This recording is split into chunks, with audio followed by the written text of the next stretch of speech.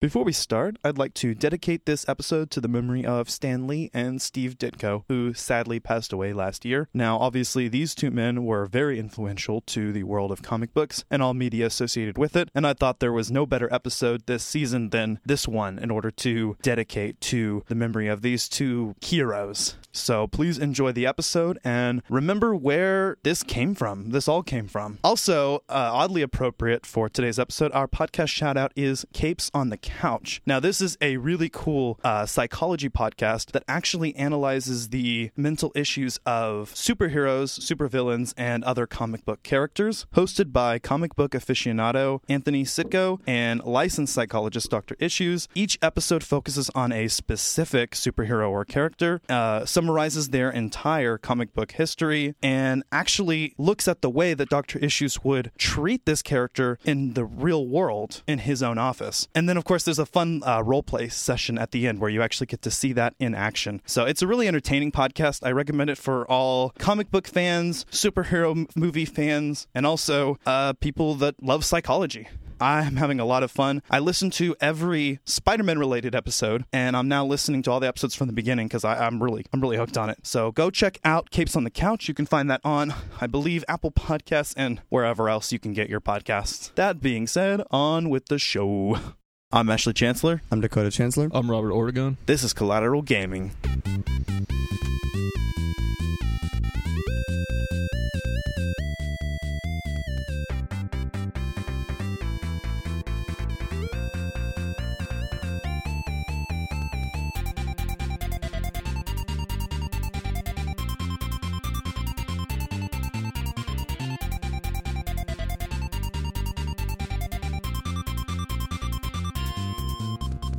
Welcome to Collateral Gaming, the only video game podcast that matters, where we focus on good games, bad games, and everything else in between in the world of gaming.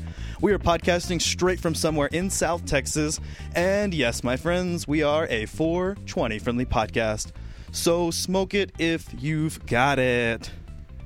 My name is Ashley Chancellor. Fun fact, we're all going to die, life has no meaning, and there is no inherent purpose to life. What the fuck? Jesus What kind of Christ. start to an episode So is that? there's nothing to look forward to anymore. That's terrible. Yeah, I mean, yeah, basically. Jesus. Nihilism for the win, right? So just get rid of hope and Ash, everything's done. your internet privileges have been restricted. I'm just kidding. I don't subscribe to nihilism. But I am joined here today with my brother, my fellow video game aficionado, my muse. Your muse? Yes, my muse. I guess that'd be me. My literal brother from another mother. You're not wrong about that one. Literally. Because we're actually half brothers. That's the joke. And you have two separate mothers. Are we Yeah. supposed to be telling the public about that? Yeah, I don't know. No. Fuck it. And we are joined also today by Robert Ortegon, our special guest.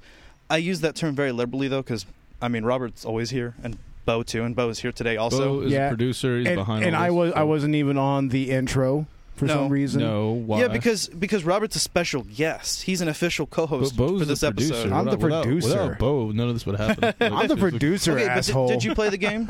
Bo, Does it matter? Yes, it matters. No. Robert's over here, devil's advocate. Bo is my personal producer and agent. So Uh-huh. Yep. Oh, there you my go. producer. My personal. Exactly. All right, you're my producer, but you're not my agent. This He's motherfucker. both. He's both. I mean, have you not seen Entourage, bro? I mean, shit. Yeah, so anyway, what game are we talking about? Well, actually, Bo, I want to start off with a little something special we do every episode. Collateral Gaming News. Boo, boo, boo. I know, we should have like a little... I know. I'm gonna throw that in there. I'm not this time, but in the future. Yeah, we can find some kind of breaking news music. There you go. Breaking Perfect. Yeah. news. Yeah, we're gonna do that. Something stock. E3 2019.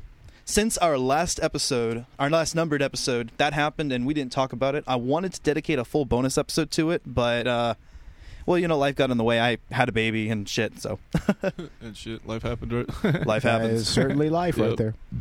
So yeah. Anyway, I did want to cover a couple things. I mean, what are you most excited about, Dakota? Death Stranding all the way. Well, I I know mean, that that wasn't on wasn't- 2019. I know, but that's what I'm excited for, man. Oh, that's just a game I'm so hyped for. Yeah. They elaborated further on the new Elder Scrolls game, didn't they? Yeah, supposedly it's going to have a shit ton of content. Yeah, so we've been told. Yeah, like more than any other Elder Scrolls game. There was a statistic they mentioned. I don't remember what it was, but also Cyberpunk 2077. Of course, Keanu Reeves. Keanu. That's right. Also, Nintendo wowed everyone.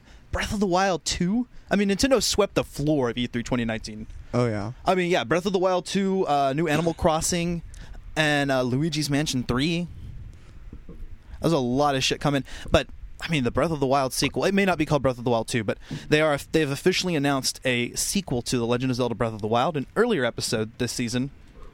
And I'm super stoked.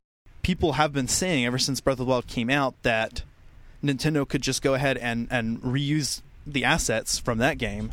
So it looks like they're finally going to do it, kind of like what they did with Majora's Mask. But Right. we'll have more time to talk about that. Anything else from E3 that you were excited about? Not that I can remember. You did more research on E3 than I did. There was a lot of shit announced. I wish we had a full episode to cover it. But anyway, those are just, I guess, some of the highlights for us. Too bad we didn't get anything from Sony. Yeah, Sony didn't show up. That was weird. Yeah, that was weird, wasn't it? Sony didn't show up? Really? Yeah. I think they're holding off on announcing the PS5. They really want to produce something that's going to be better than the Xbox sequel. Right. Whatever it's going to be called. What was the project name? I can't remember now. That you said Robert, that. the new Xbox. What was it called again? Project Scarlet, right? Project Scarlet. That's what it Scarlet, was. Wow. But I don't know how I remember that, but that's what it is. Right? I knew you'd know. You're an Xbox guy now. Ah, man, we lost him. He's Nah. joined the dark side. Yeah, we had to lend him the PS4 just to play this game. It's got more memory than PS4, so sorry. Well, I don't know. Yeah, I think that they're both great consoles, and I mean, obviously Xbox- Dakota's PC Master Race. So Xbox One X is actual 4K. Jesus. Some of the stuff Whatever. ain't really actual 4K. Is what's funny. Look, I just built my own gaming PC. That's all. that's badass. That Well, is badass, though. That is PC Master Race as fuck. Fuck off. Seriously. before we get into too much bullshittery, I want to Yeah. mention another event recently. # video games are not to blame. Of course, this is after a statement after President Dumbass said something along the lines of video games cause violence and are responsible for the mass shootings. And as horrible as those are, you know, with the El Paso and the Dayton shooting. I mean, come on, video games? I know. It's such a big mess, and it's a big propaganda. Unnecessary. Absolutely unnecessary. Uncalled for. I mean, it's like you said, President Dumbass. I mean, there's really nothing else to say about it. I don't want to get too political, No, but God, no. I mean, I actually wrote a paper in college about why video games did not cause violence. I actually had to do an essay, and I had to choose a topic, and I picked that one, and I had to pull up some sources, and it was... The beneficence of video games. Columbine. Yeah, well, mostly defending video games, but also, yeah. It's an interesting read. Maybe I'll put it up someday. How video games turn people bipolar. I don't know.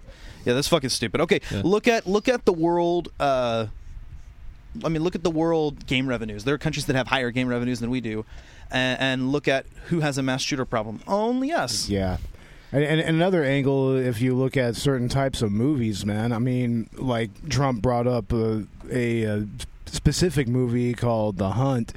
And, you know, I mean, I have lots of violent movies myself, lots of really fucked up movies. And, you know, I mean, I'm fine. And everybody I know that watches this sort of thing is fine. Same with violent video games. It's like The whole thing it's falls bullshit. apart. The whole thing falls apart when you realize that there's been violence before video games, and there are many cases of avid gamers and avid movie watchers that don't cause violence. So we're not going to get into exactly why or what's behind these mass shootings. Obviously, that's up to interpretation. That's politics. That's for another podcast. But video games don't cause violence. Movies don't cause violence. End of story. End of story. If you have a mental issue, you're fucked up to begin with. And if you can't distinguish reality from a game or a movie, you know, you're already fucked up to begin with. You need therapy. Yeah. Yeah. I mean, I would mic drop, but I don't want to ruin Bo's equipment. Yeah, I don't know why Yeah. people do that. Mics are expensive, dude. Fuck. Yeah, seriously. Anyway, folks, today is our season finale, and we chose a very special episode that came out just last year, and that is Marvel's Spider-Man, or commonly known as Spider-Man PS4. Woo! Now, we did want to introduce this episode right around the release of Spider-Man Far From Home. So, and that just happened last month. So we've kind of got still riding on the Spidey hype there.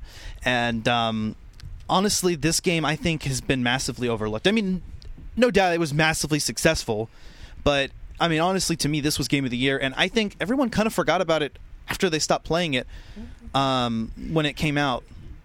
I mean, it was late last year that it came out, 2018. Yeah, you're right. I haven't heard much about it ever since it came out. When it came out, it was huge. I mean, everybody was talking about it. But after a couple months of it getting popular and the DLCs coming out and everything, it kind of started dying down. Kind of started December. But hopefully we can bring some of that excitement. Because I think everybody still remembers what a fucking great game I agree. this was. And with Far From Home just coming out, too, that really, I think, brings people into the whole new Spider-Man universe. And, of course, Spider-Man into the Spider-Verse. Oh, you know what they did announce at E3 2019? What did they announce? The Avengers. Marvel's The Avengers, which may be in the same universe as Spider-Man PS4. It's got different developers, but it's Crystal Dynamics who's behind Tomb Raider, the reboot. Ah, yes. And we're gonna do that episode, I think, next season. That's pretty exciting. Tomb Raider. But anyway, on to Spider-Man, because we've already eaten up over 10 minutes here just talking about things that aren't Spider-Man PS4. Oh, there's so much to talk about, though. So much to talk about. I don't want to eat up all our time. So, of course, this title, Marvel Spider-Man, is developed by Insomniac Games, a well-known developer of the Spyro series. That is the first 3 that were recently released as part of the Reignited trilogy. Another episode next season. Yeah, another episode we plan on doing. That's a childhood game for us. Also, the Ratchet and Clank series. Ratchet and Clank. I remember playing the games, and I remember on the my little PSP. I think I can remember seeing the Insomniac Games logo now. Yeah. And just to clarify, when I say the Spyro series, I mean just those 3 in their original releases. Right. Back in, what, like the 90s? When was it now? The 90s? Spyro? Spyro, it came out late 90s, Late early 90s. 2000s. It was first PlayStation. I remember that. Yeah. But it was later. GameCube, too. It was later on in the cycle of that particular system. Spyro. So, I remember like Rayman, Spyro, Crash Bandicoot. Right? yeah, that was Crash. when, that was when a lot of those PS1 games that were really kind of testing the boundaries of that particular. Like They really console. were. The original Yeah. Tomb Raider. You know what I mean? For that. Yes, the original Tomb Yeah. Raider. You mentioned Crash Bandicoot. That was another childhood game of mine. That was great. Oh yeah. Crash No. Bandicoot and Tomb Raider were Naughty Dog originally, right? Was Yeah. Tomb Raider Naughty Dog before? I don't think Tomb maybe. Raider was Core Eidos. Ah, there you go. Yeah. Yeah, that's There you right. go. You know what I'm thinking of? I'm thinking of Uncharted, actually. Uncharted. Well, is- Uncharted, it's really funny Naughty because Dog. in the new Uncharted game, there's a section where you actually play a simulated original PlayStation. You play Crash Bandicoot in it, and so you play Nice. Crash Bandicoot on a simulated system in the video game Uncharted on your PS4. It's pretty cool, actually. That's hilarious, man. Well, unlike Naughty Dog, who is also a frequent collaborator with Sony, like Insomniac Games is, Insomniac Games is actually still a private company and not a subsidiary of the SIE Worldwide Studios. So define private for people who may not understand what that means. Well, Sony obviously is a public company, and they own a lot of smaller companies. Like I believe Naughty Dog is actually under the umbrella of Sony Interactive Entertainment.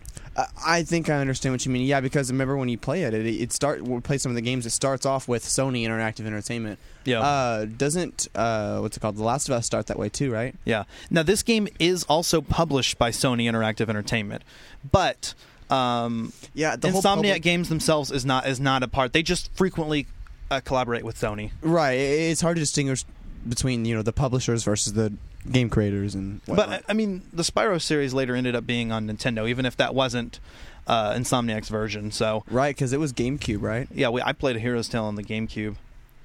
Anyway, Spider-Man. Yeah. Well, I do also want to mention Insomniac also developed Sunset Overdrive much more recently, and also Song of the Deep. I've heard of Sunset Overdrive. I haven't heard of Sunset. Remember Yeah. getting the I've heard of both of them. the bundle pack, Sunset Overdrive, PlayStation 4. So you've played it? Yeah, I've had that. It was the white bundle pack version. Yeah, Nice. Yeah. So that's kind of like a superhero game, right? yeah, it was its own thing. Sunset Overdrive. Badass. Yeah, I'd like to try that out. And yeah, we are going to do the Spyro series, the Spyro Reignited trilogy next season. Now, as for Spider-Man, finally, without further ado, the gameplay.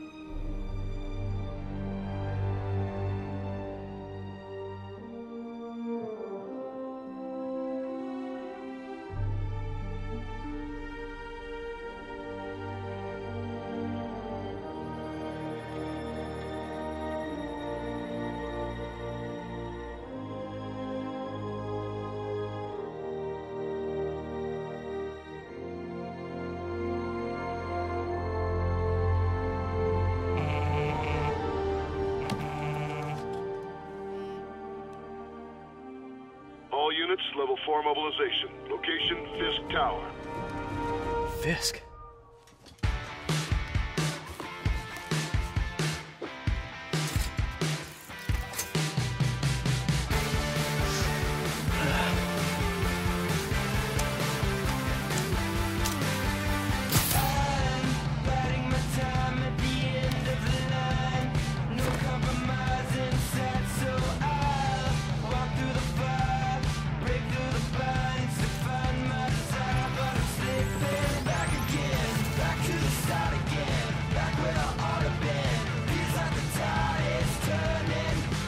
SWAT is 1084 at Fisk Tower. All units stand by. Warrant is en route.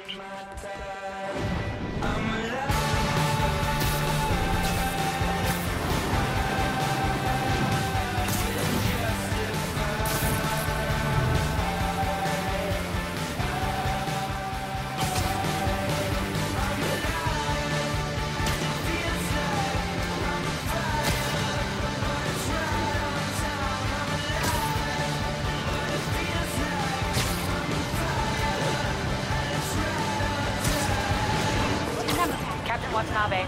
Did you take him down yet? No, we're at Fisk Tower, but still waiting on the warrant. Mind if I join in on the fun? You know how his lawyers are. This one needs to go by the book. Come on, Yuri. I've been waiting 8 years for this. You really want to help? Head to Times Square. Sounds like his guys are trying to keep my backup from reaching the scene. You got it. Almost there.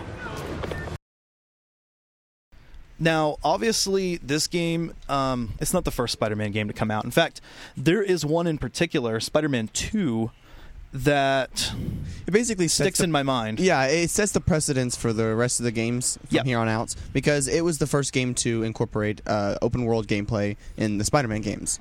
Absolutely, In fact, wasn't it the first Marvel open world game? I mean, probably, yeah. It was revolutionary for its time and even introduced the idea of the webs anchoring to buildings and not running up in the sky, right, Robert? Yeah, not going shooting your web straight up into the air, just not attaching to anything at all. Just nothing. You know Well, what I mean? I remember a point where you can attach to helicopters. Yeah, that was cool. That is cool. That was cool. And that was based on a movie, which shows that, movie-based games can be good. And obviously we have had some other successful superhero games, but not a lot. Not really. Not that I can remember. I mean, you and I had a lot of fun with like Marvel Ultimate Alliance, for instance. We spent a lot of time doing that, but that's a celebrated series. That is a celebrated series. I think one was more well received than number 2. Yeah. But I've heard a lot more people say they played number 2 than number 1, so I'm not sure. I believe we're doing Marvel Ultimate Alliance next season too. See, look at that. So many episodes. We have so much planned. Maybe we'll switch that out for Marvel Ultimate Alliance 3 for Nintendo Switch if we do get a Nintendo Switch. That's right. Wasn't that last year's E3? Wasn't that when that was announced? Yeah, I believe so. Maybe the one before. I don't know, but I remember you talking about that. I remember that being an important thing that came up. The Avengers project was also announced some time back. But Spider-Man 2 really set the precedent for all Spider-Man games to follow, as Dakota said. And this game truly... I think it is a child of that progress, but only in the sense that these are, I believe, things that should be in any Spider-Man game or really any superhero game. Right. You and I recently watched a video review, person mentioning that it was a lot like Batman Arkham Asylum. It has a lot of influence, I think, from the Batman Arkham games, and I don't mean that in a bad way. Exactly. It's not a bad thing. It's not a copycat in any way, because these are aspects, I think, that should apply to, like I said, any superhero game. Right. And that is... the combat system, the free flow combat, where and it feels just like Arkham. I mean, but obviously, like this is the way it should be. This is how Spider-Man should fight, and you can freely combo from one enemy to the next. You can chain your combos together, and also there's dodging and timing is critical for that. But the little spider sense icon, which again, this is actually a relic of Spider-Man 2. This system in particular. The dodge system, which is you see the spider sense around his head, and then you have to press the button. And if you do a perfect dodge, right when it turns blue, You can even stun enemies and stuff. There's a lot of suit gadgets and whatnot that can allow you to either stun enemies or, The gadgets, too. So many gadgets. There's so much to do in this game. It's unbelievable. There's the gadgets, the suits you can have. Yeah. There's so much customization that it's really unbelievable. Yeah, and speaking of customization, you can upgrade those gadgets, and you can also craft new suits. And there are something like, I think, like 40 suits in the game now. It is ridiculous. Including the, actually, I'm going to talk about that in a second. We're going to talk about the suits in a second. But in particular, when we discuss the DLC, because there's a particular heavily requested suit that made it into the game, and also there is a lot of reference to multiple Spider-Man series, including that of the current MCU Spider-Man. Also, this game has an open world, like we said before. We did mention that, which again comes from, I think, the way that Spider-Man 2 was set up. And yet this one is different. It's its own open world, right? Right, it's completely different. I mean, the swinging mechanics are similar. I mean, like you said before, how it has the influences of Batman Arkham Asylum. It's got a lot of influences from Spider-Man 2, but in a good way, because that's what set the precedent for these new Spider-Man games in general. It allows you to swing around the city, attack to buildings, whatnot. The free roam. I mean, yeah, you want to spend your time free roaming the city other than doing missions. Honestly, that was my favorite thing as a child, was just free roam. I mean, the city's so huge, and like Robert said, it's basically Grand Theft Autoing it, Yeah, I exactly. I love doing that, That's what made Spider-Man 2 great growing up. I remember playing that as a kid, and I was just blown away by the idea of swinging around Manhattan as Spider-Man freely, jumping off the Empire State Building, swinging at the last second. You can do that in this game, too. In fact, there's even bigger structures like Avengers Tower. Right. Speaking of the map, I mean, you've got, in this game, of course, you have the Manhattan map. Unlike some other Spidey games, some other boroughs aren't included, maybe saved for the sequel. This game exclusively focuses on Manhattan, and it's huge. It's pretty good. It's almost a real... it's a real-life scale, but it's not one-to-one. I did look that up. They did make some changes. And obviously the additions of Marvel-related specific like buildings and relics. Like you have Avengers Tower, no Baxter Building. I think there was rights issue with that. But they did have the Sanctum Sanctorum from Doctor Strange, and fuck yeah, dude. And Daredevil's Matt Murdock's law firm, Nelson and Murdock. Nelson and Murdock, yeah. That's from the TV show. Yeah. And it is separated into multiple real-life districts like Harlem, Upper East, Midtown. Right, which is really interesting. So this isn't canonical with the MCU at all. No, this is its own story. It's its own story, but it uses the influences and it takes its own creative liberties to make its own story. And things we already know, like you mentioned, the Nelson and Murdock law firm. And it's just so cool to see those little influences in there. Hell's Kitchen. Yeah. You forgot one more. Oh, that's right, Hell's Kitchen, of course. Hell's Kitchen, New York, right? Yeah, Hell's Kitchen. And Hell's Kitchen is one of the districts in the game. And it's beautiful. And this map, oh my god, it's gorgeous. Central Park, beautiful. Wow. The graphics in this are amazing. The attention to detail is amazing. Every single little detail. The insides of buildings, in through windows, you can see the insides of buildings. You can see individual fibers on all suits in the game if you pause for the photo mode, which is an awesome feature. You can literally have Spider-Man pose for selfies and everything. Damn. Really bringing this Spider-Man into the new generation. And I mean, Peter Parker obviously is very much a millennial, which is awesome. Millennial Spider-Man, millennial superheroes. Because, you know what? Fuck yeah, we do rock. I think millennials are great. Fuck yeah. Yeah, and then besides the main mission, which you're not... I mean, if you are invested in the story and you really, truly feel like you're Spider-Man, which this game makes you feel like Spider-Man in many ways that the Batman Arkham series made you truly feel like Batman. Right. If you're invested in the story, I mean, you'll want to go along at the right pace. You know, when the city's on fire in Act 3, like you want to move through quickly, but the game itself doesn't necessarily push you, and so side missions are freely available from pretty much the minute you start the game, right after kind of the tutorial segment, right? And then there are some points in the game which it encourages you to go to do challenges. It'll tell you on the screen, hey, this is a good time to go do challenges, go spend time around the city. Yeah, those are good points in the game where you should do that. But there are other times where, you know, it's hard not to. When you're flying across the city and you're going to your next mission and you see a crime, you can't not stop and do it. I mean, you have to, you know what I mean? Especially because when you leave, it disappears, and it's like, wow, you missed the chance to save a bunch of people. And I think you mentioned there is a J.J. Jameson podcast, which I guess you should mention the JJJ podcasts.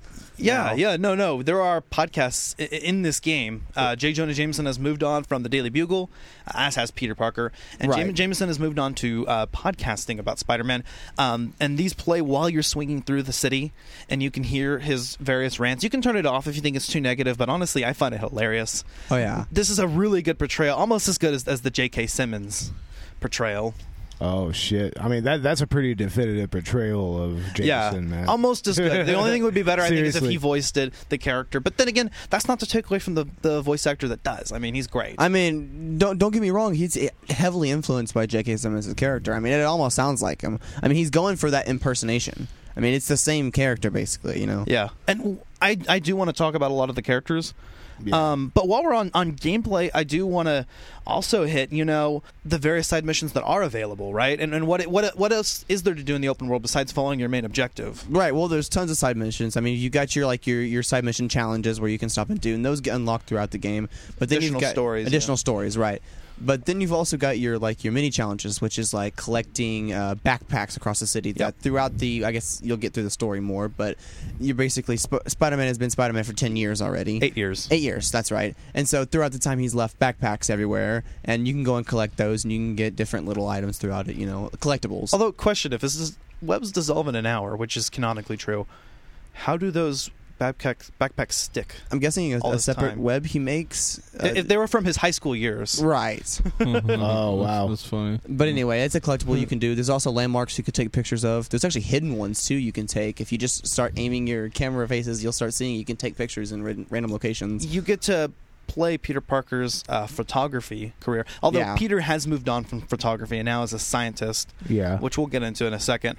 But of course, you He can still take has selfies. his skills. You can take selfies, which are just for fun, and then also in the game you can take pictures of landmarks. This is not in the photo mode. This is an in-game mechanic, and actually it's part of the 100% completion is taking pictures of certain landmarks, Right. like classic landmarks like the Empire State Building and the Flatiron Building, which are real life, but also Avengers Tower and everything that's Right. Marvel related. Which this game's map is a perfect mash of, Oh, it's beautiful. It's such a great because you can see everything in it. There's influences from every single Marvel thing that's come out to date.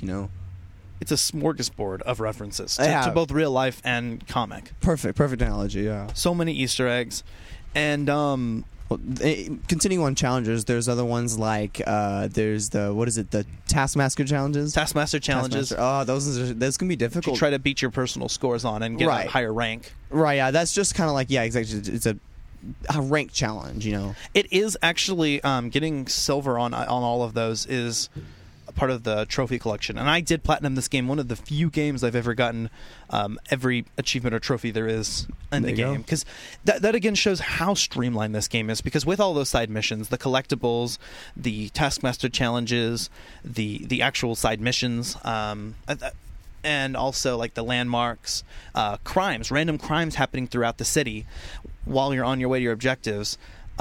With all of that, it's very streamlined. A lot of it feels like it's on the way, and it's not hard to 100% this game. I know I did, and then I was motivated to just go ahead and platinum the whole thing. Right. And I platinumed all the DLC. And it doesn't feel tedious. Nothing about doing any of the challenges feels tedious at all. It feels so natural, and you want to go out and continue to do more challenges. In that way, it's like Assassin's Creed.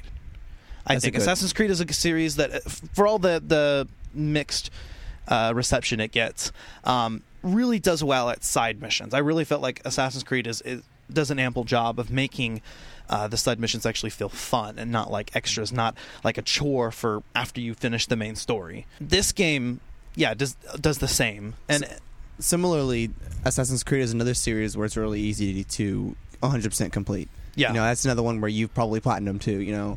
I almost got every achievement on Assassin's Creed 2. I think it's the closest I got, but I Yeah. did 100% it. And a couple other games in the series. Now, also, There is a in-game leveling system, which you can select certain skills, which like work like perks, which unlock abilities like being able to web swing enemies around. Web swingers, yank weapons out of people's arms. Yeah. Things like that. It's really funny too, because as I was progressing through the story, I had no trouble getting the skills, because literally like the scene before the end of the game, that's when I got my last amount of skills and level up to finish my entire skill board. So it was like I did everything at the right pace. Yeah. If I was able to completely upgrade and get everything. I didn't end up with all the suits by the end, but you're not going to, because there's challenges you have to do after the game to get all the suits. Honestly, half of the fun of this game is actually after the main story ends, after you get through that and cleaning up the city, which feels natural. Again, even if you save some of it for after you finish the main story, it doesn't feel like a chore to do. And in a way, you also have no issue completing all of it before the main story and clearing everything out. Right. Well, it feels natural because that's Spider-Man. You know, Spider-Man is going around the city being your friendly neighborhood Spider-Man. That's one aspect in particular I love about this game, is you truly feel like Spider-Man. Not only with the combat, like we were mentioning earlier, flipping between enemies, but also in just the way that the open world is presented. As you're on your way to a story mission or whatever you're doing, whatever you have as your personal next objective, you'll get like almost there, and then suddenly you'll notice a random crime occurring. And there's a certain amount of these that have to be done per district, 5 different per each enemy faction, in order for 100% completion. But then there's also random encounters after that. And you're maybe tempted to skip it, but then like you suddenly feel the personal responsibility, or at least I did. I felt like Spider-Man. I felt like I had a responsibility to be a friendly neighborhood Spider-Man and to solve those crimes. And you really felt the dilemma. Okay, I'm on my way to like save the world right now, but hold on, there's a crime. I gotta do that. I'm the friendly neighborhood Spider-Man, you know? You have to, every single time. It's impossible not to walk by a crime. A game that really makes you feel that way with just the way that it's presented. Perfect. I mean, absolutely perfect. Writing your memoirs? Don't forget the hyphen between spider and man. Get the chopper ready. I won't be long. I'm surprised you made it this far. But your foolishness ends now.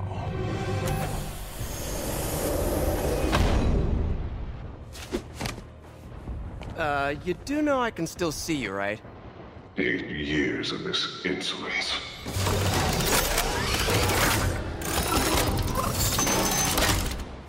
Oh, for me? You shouldn't have.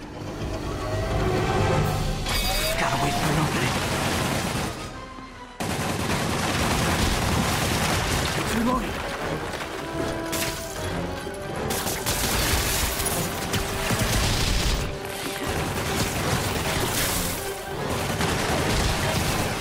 Okay, now!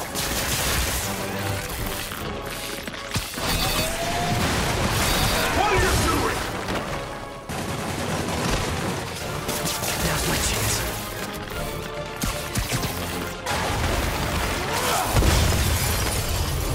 How is this happening? What's wrong, Willie? You seem angry. I will destroy you!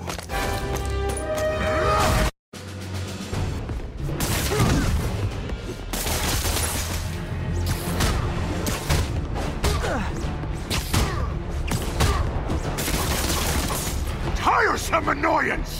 Hang in there. It'll be over soon. You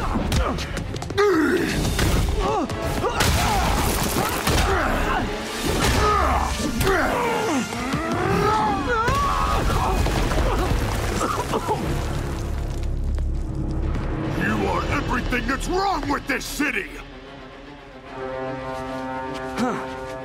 I was gonna say the same to you. You know what to do, men! Surround him!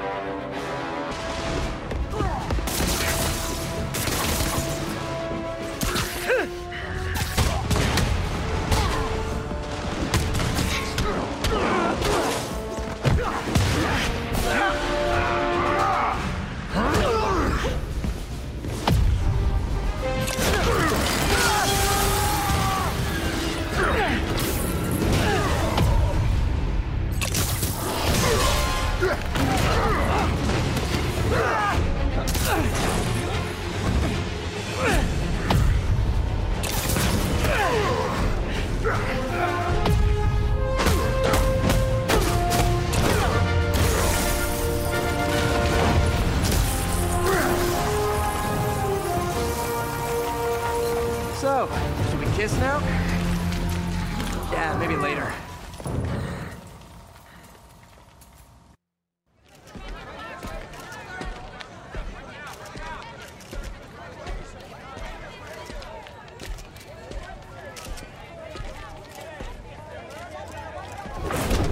Finally off to Rikers, huh? You know, I think you've got more enemies in there than I do. If you think this will be more than a minor inconvenience... Whoop, gotta go. Hey, good luck, Willie. I have a feeling you're gonna need it. Idiot! I'm the one who kept order in this city! 1 month! In 1 month you'll wish you had me back!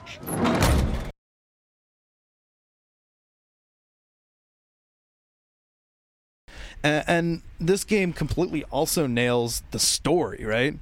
Oh, absolutely. God, we haven't even talked about the story yet. There's so much to talk about. I can't stop. But the gameplay we've gotten to is built upon by this amazing story. I mean, it's like you mentioned, they skip past the origin story because we don't really need that anymore because we've already seen that times over. Yeah. And so now we've got this, 8 years later Spider-Man. And you're starting out where him and Mary Jane have already had a relationship, and that's over. You've got your new Miles character. Ben has already died. May's still alive with you. So it's just a new character choice, and I'll let you build upon that with the characters. Yeah, no, I actually do really enjoy origin stories. I don't have an issue with it personally, but I really can see the value of why Insomniac decided to go in this direction. I mean, if you're looking at the popularity of the MCU, which the popularity of the movies really influences everything, including the comics. The comics make changes in accordance with the films. And in this case, a popular portrayal of Peter Parker and Spider-Man now is the idea of like having like a tech suit. Right. And certain things that he himself would not be able to accomplish until later on in his career. Although in the MCU, Tony Stark helps out. Well, in this case, we have an 8-year-old Spider-Man, very close to the character in the comics, but yeah, he's been doing this for a while. He has made his own tech suit. He's fully established, and I think it's a great way to introduce those elements into the game and keep it with the modern perception of Spider-Man by completely omitting the origin story and starting. That way you don't have to build up to it. You can have it there. Obviously, that tech suit comes into the gameplay even with just the well, we thought it was his spider sense, but it's like an actual like suit function where you can sense around you, right? Kind of like Arkham's detective mode, but it's a quick like pulse. And then you've also got I don't know. It's crazy. It's really interesting because you got to think about it. So why did they decide to go down that route of using the tech suit instead of his actual Spidey senses? What made them take that direction instead of following, like, say, Tobey Maguire's? For instance, he also has the web shooters. Right. That's not innate. That's something he builds. He builds his own web, which is something they've been doing for a while now, and that was the original backstory. But what made them not decide to go with Tobey Maguire's, organic webbing? Yeah. Pretty much because that's exclusively a Tobey Maguire thing. And we've moved on from that. I figured it was. I was wondering if that was just like original comics. Was it always the way that he built them, or did he have that in the ever? There is a time in the comics actually where he suddenly gains like fantasy powers and he gets organic webbing. And this is around the Civil War storyline time. He has organic webbing. Remember in the 60s cartoon where he had to build his shooters too? Right, and that's what we're talking about. This game has the built shooters. In fact, there's even a reference to the classic shooters, which look just like they do in the comics, as one of the backpack collectibles. So when the Tobey Maguire one came out, he already had the webbing built into his wrist. That's what was wild, and right, that's out of the norm, and so that's why this game doesn't include it. It's like because he had to build those shooters, he had to build that webbing casing, all that stuff. It shows why Peter Parker is a smart character, and I think that's important. I think Sam Raimi omitted it specifically because he didn't want him to be too smart. And then when they went back to Andrew Garfield, and then he started building all the web shooters again, dude, that was pretty brilliant. So now. And see, that was interesting because the organic webbing was a product of the Raimi films, and then the comics followed suit and gave Spider-Man organic webbing because that was the modern perception. Yeah. But then Andrew Garfield portrayal brought back the web shooters the way it's supposed to be. And the comics changed back. They were again. using it for tensile strength, pretty much, testing it like baling wire almost. Right. Well, he develops his own actually. Yeah. So we mentioned the MCU, and the MCU has made such a big impact on the way anybody sees Marvel now because that's the most popular Marvel there is. Everybody and their brother has seen Endgame or at least Infinity War, one of the two. And so that's the story that everybody knows about Marvel, and so that's the story they're going to build upon. If they're going to build upon, the backstory that's created, and not the comics anymore, because that's almost outdated, Right, and you can definitely see that influence, for instance, in the new Avengers game that's coming out. Right. The characters are definitely reminiscent of their MCU portrayals, although not exact. They are their own. And this game, in the same way, I think it does take. Well, actually, the take on Peter Parker is closer, I think, to the comics. In my opinion, this is the perfect Peter Parker / Spider-Man. Hands down, the best cinematic portrayal of Peter Parker and Spider-Man in anything. And this is a video game. This is a video game, and it's the best Spider-Man movie, in my opinion. It feels like a movie during the entire game. That, like The Last of Us, which was our previous episode, if I'm not mistaken. Yeah, just like that game, it has a very compelling narrative. Right. Or I guess our last numbered episode. Right. But anyway, no. Yeah, it was like a movie. You're playing the game, and you feel so immersed. And it feels like a movie. Right. And the motion capture performances are perfect. Spot on. I mean, they look great. It looks like it's right out of a movie. Just, you can tell it's animated still, but it definitely takes full advantage of the PS4's power. And I don't know, Robert. I don't know if Xbox could match that power. Oh, really? Is that what you think? I don't think your Halo could beat my Spider-Man. Oh, really? In terms of exclusives, I think Sony does have the upper hand right now. I mean, Spider-Man, Last of Us, Horizon Zero Dawn. Death Stranding, right? Death Stranding. God, I can't wait for that. I tell you. God of War. Another episode next season. That's another episode. Which game are we doing? The original? We're doing the remake. The remake. The remake. Yeah, because I've heard it's phenomenal. And that came out right around the time that Red Dead Redemption 2 came out, another episode next season, and this game came out.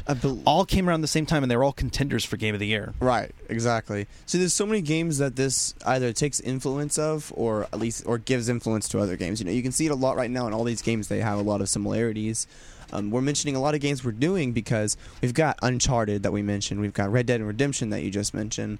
Lara Croft, Tomb Raider. There's so many games that this is like, and this is the world of gaming now. Yeah, and one thing that really impressed me is just, again, like with The Last of Us, how video games can tell stories now, how they can become maybe the dominant form of storytelling in the future, because there's an extra aspect to it that's not explored in, like, the movie medium, or the film medium, I should say, or a literature medium. There's definitely that interactive element, and now historically we've been taught that video games can't really have as good of stories, but now we're being taught that they can as technology progresses and as we put more effort, as the industry grows. And so there's just simply more out there, and there's a higher demand for a well-written game, and this game definitely delivers. I mean, emotionally it impacted me, especially at the end. I mean, I think I teared up at Aunt May's death. Right. That's right. I guess we don't have to be spoiler free here. This is our game, but I mean, to be honest with you, the ending impacted greatly. I mean, you want to talk about story now? That's some real storytelling. And the portrayal of Otto Octavius as Dr. Octopus. Oh God, same thing. It hits you like. Well, it's really interesting. This game, they do a really good job of throwing things at you throughout the whole storyline. Like, for instance, you progress with Dr. Octavius, and he is your mentor, and you actually work for him, and he pays you like his intern, I believe, if I'm not mistaken, right? And any Spidey fan automatically knows, okay, Otto Octavius is Dr. Octopus. He's Dr. Octopus, right? And I think this game plays on that. It plays on that for the for the non-casual comic fans out there who anyone who knows anything about Spider-Man, anybody knows that Doc Ock is Otto Octavius. I mean, it's obvious. And this game, I think it celebrates that. There's several fake outs.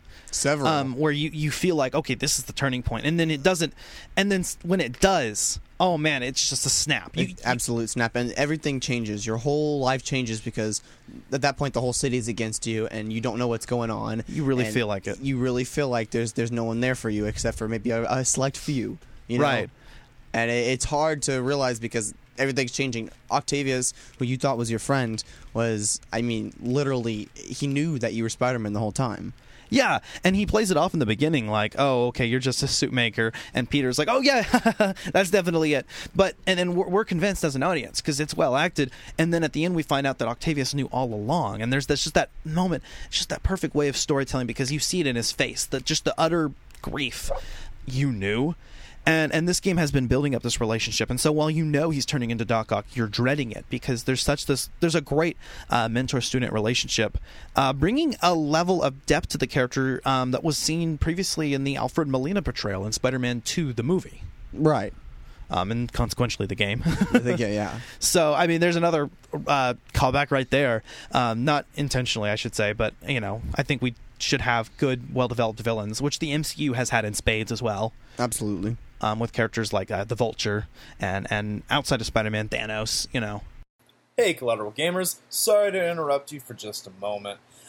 Do you like Collateral Gaming video game podcast? Do you love it? Do you think you could love it even more? What if I told you you could get paid just for listening to this podcast? I know that sounds crazy. Believe me, I don't even get paid for this shit, and here I am editing it right now. Of course, that does change whenever I use the app called Podcoin. It's a free new app, and it literally pays you to listen to podcasts. Here's how it works. You listen to your favorite podcasts, and you earn a currency called Podcoin while you listen. You could turn that Podcoin in for gift cards at places like Amazon and Starbucks, or, if you want, you can even donate that to charity. The more you listen, the more you earn. Here is all that you have to do. Go download the app right now on the App Store on either iOS or Android, and once you get signed up, I have a special code just for you. Simply use our code CollateralPod, and you'll get 300 Podcoin just for signing up. And if you listen to enough of us on there, you can get a Starbucks or Amazon gift card on us. Go ahead and go listen to this podcast or any podcast on Podcoin, and don't forget to sign up with our code. Again, that's Collateral Pod, capital C, capital P, all one word. It'll change the way you listen to podcasts. Hello, everybody, and welcome to Bill and Frank Eat Pop Culture. The Bill and Frank Eat Pop Culture Podcast, available today on Spotify, Apple Podcasts, and at the website baggedboardedandboxed.com. The entire commode shifts. I feel like you leave the log. I wiped, I cleaned up, I left it. Two completely unqualified, self-proclaimed experts discuss television. Varys drops his robe and he's got this huge He's really been playing the Game of Thrones. Movies. James Cameron is a douchebag. Comics. Mystique can grow airplane wings. What? Well, she's a shapeshifter. And professional wrestling. This is not a wrestling podcast. Lashley is just a dial tone. Like, who cares? Dial tone. Already many great episodes for you to binge listen to. Go catch up now. Bill and Frank Eat Pop Culture. Go listen, download, and subscribe today. I am wearing pants, but no underwear.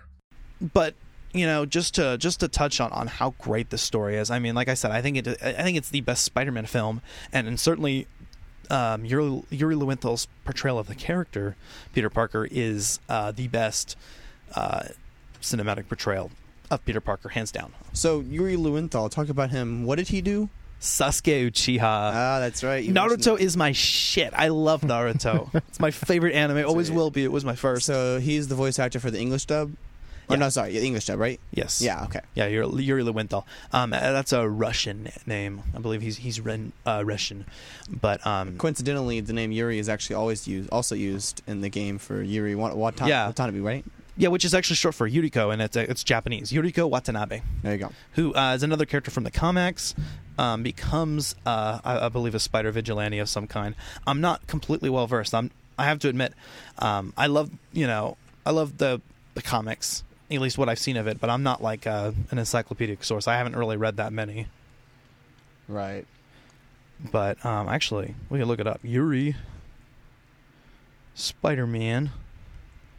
We're gonna do our research, because here on Collateral Gaming, we do our research. I mean, we could put hold music or something in there, but nah. Some elevator music, maybe some Creed. Wraith is her name. Wraith is Yuri's alter ego, her identity. So, and again, alter ego, obviously, very important to superhero stories. Even though now the idea of a public identity has kind of been the standard. Spider-Man remains a character who has an intense duality, and I think it's integral to his character that he maintain a secret identity for most of the time. And this game definitely delivers on that. I mean, like I said before, I think it's the perfect portrayal of Peter Parker, and the reason that I believe that is because of how well it does capture both aspects of the character. I mean, I'm a fan of all Spider-Man movie portrayals, I would say. I like Tobey Maguire. I think he does fantastic Peter Parker. I like Andrew Garfield even. I thought he was actually one of the good parts of the Amazing series, which I don't hate, because he was actually a really great Spider-Man and actually nailed the witticisms. Right. And that then was Tom Holland, who's a good mix of both and really an embodiment of the character as in his teenage years, but has yet to fill those shoes completely, although Far From Home really brings him close. That's one, unfortunately, we can't spoil, but it is one we can definitely tell that was definitely worth watching. Yeah, it was great. We will be probably doing an episode on that or something, some kind of more talking on about Collateral that Cinema. Oh yeah, we'll talk about exactly that on Collateral Cinema. Yeah, that's an idea. I mean, Far From Home was really great, although we did just do Endgame. So, but yeah, no, I feel like this game perfectly balances those as well, just like the Tom Holland performance does. But this is an older Spider-Man. This is the Spider-Man that is a perfect representation of both, but in is a adult part of his comic history. More recently, like how he is actually more recently, because like we said before, he's been Spider-Man for 8 years, skipping the whole origin story, but still allowing you to completely be related to Peter Parker. He does represent your everyman. He struggles with rent. And just in that opening cinematic, remember? Yeah. He looks at the floor and it says, "Pay your bills, Peter." But then he looks at Fisk and then he looks back, and you can tell right there and there's a perfect exposition right before in that scene as well. But you can perfectly see the duality there and the dilemma, the struggle. You feel the struggles once again. He struggles to be both Peter Parker and Spider-Man, and there's plenty of Peter Parker gameplay in this story as well. Plenty, yeah. Oh yeah, there's plenty of times where you go, throughout the feast, and you'll walk around as yourself in your regular clothes. Yeah. There's actually a point where you're in your regular clothes and you actually have to use your abilities. And there are 2 other characters that are playable in their civilian identities. That's because they only have civilian identities here so far. And that's MJ and Miles, who are in these stealth missions, which I think are one of the only problems some people have with this game, but I loved them. I think they could be better implemented as side missions, maybe in a future sequel. I agree with that. I'm not against them. I mean, there was a point in the game where I was like, I'd rather just play Spider-Man, but near the end when they really upgraded like the MJ missions and the Miles ones where you started to have like abilities instead of just sneaking around the entire time, then it made it more immersive, and it was something that I definitely liked. At the very end when I was at MJ and I was tasting everybody and I cleared the rooms, you know what I mean? I mean, you can't not taste somebody. It's great. And Miles hacking the things and luring them different places. That was a good, interesting immersion there. But they could have done more, probably like you mentioned, making it a side mission, because they could have done a lot more with it. So yeah, and I just think a main complaint here is that it abrupts. Intrudes in the story. The story comes to an abrupt halt during these missions. I don't think so personally. I actually really enjoyed them, but I can see why people would complain that, and maybe implementing them as side missions that you need for 100% completion, but you can choose whenever you want to go do those. Right. They were generally implemented in which Spider-Man would talk to the person and ask them what happened in a situation, and it'll go like 15 minutes earlier. Yeah. And you'll play like 15-minute amount of gameplay, which is I guess what the average amount of time it would take a player to get through it is what I'm guessing. Yeah, I think that's pretty well planned. Which is actually pretty well planned, because if I think about it, my gameplays are probably about 15 minutes each time I played as Miles or MJ, at least in one sitting. Miles and MJ are really interesting to play as. Of course, Mary Jane Watson is Spider-Man's Mary Jane Watson Parker, as she's known in the comics for a great amount of time. Fuck you one more day for breaking that up. But no, Peter and Mary Jane, of course, is a well-known couple, probably the most well-known romance in comic books. Absolutely. I think even surpassing Clark Kent and Lois Lane. I mean, this one is just so central, and it's central to this game as well. The portrayal of MJ is awesome in this game, and she's really cute. Since when did Mix become Italian? No idea, but I'm still glad he makes these fries. Totally. Best in the city. So, how's the grind at the Bugle? Well, I just got an all-caps text from Robbie about my so-called antics tonight. So it looks like I'll be meeting with a legal team. Again. As soon as he reads the article you're gonna write, guaranteed promotion. So, creepy mask guys. What's your take? Just another night in the city. What's your take? I feel like there's a bigger story there. Let's not make this all about business. How's it going with you? Did you get that promotion? No, but we're on the cusp of something really big. You know Oscorp would hire you in a heartbeat, right? One phone call to hair. Sure, but Dr. Octavius' work will help millions. I'm right where I want to be, right where I should be. Almost sounds like it's more important than your other job. I've never heard you talk like that before. A lot can change in 6 months. Why did you ask me here, Pete? You know, just dinner between friends. Friends.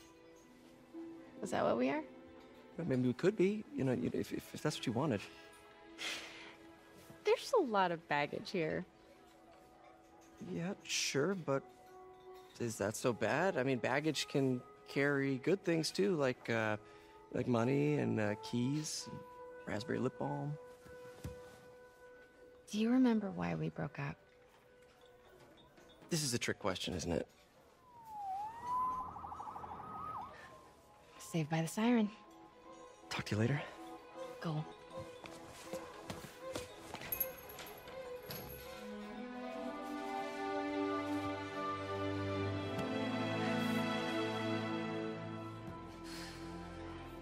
Love seeing you two together again. You always were my favorites.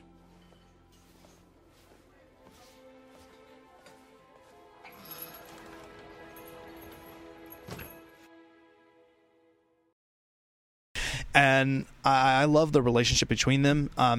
As we said before, at the beginning of the game, they've been broken up, I believe, for about 6 months. But they're slowly coming together through the story. And you desperately want it. And there's even a part in the game, in the story, that's just so relatable, where you see Spider-Man texting her, you know, kind of sending a risky text, you know, and waiting to see what she says, hoping she says what he wants. And I felt that on a personal level. I know that feeling. And then she doesn't text what he wants. And he's like, oh, crap. And then he's like hanging, and he's like, uh-oh. And he's like worried about the text. And he's like pacing almost, you know. He's swinging around the city, throwing his phone around, which was really interesting because they also did that kind of whole phone playing around millennial play with Tom Holland in the new movie as well. Yeah. So there, you can see a lot of the millennial aspects of the new era of Spider-Man. Yeah, definitely. Another addition to this game is Miles Morales. People may know him as the second Spider-Man from the Ultimate Comics and from the Into the Spider-Verse movie that came out last year. That would be the most popular portrayal of him at this point, I guess. At this point, yeah, most well-known to a casual audience. And Miles Morales isn't Spider-Man yet. He doesn't become Spider-Man until the very end of the game. He does get the powers, and then it's hinted at in the DLC.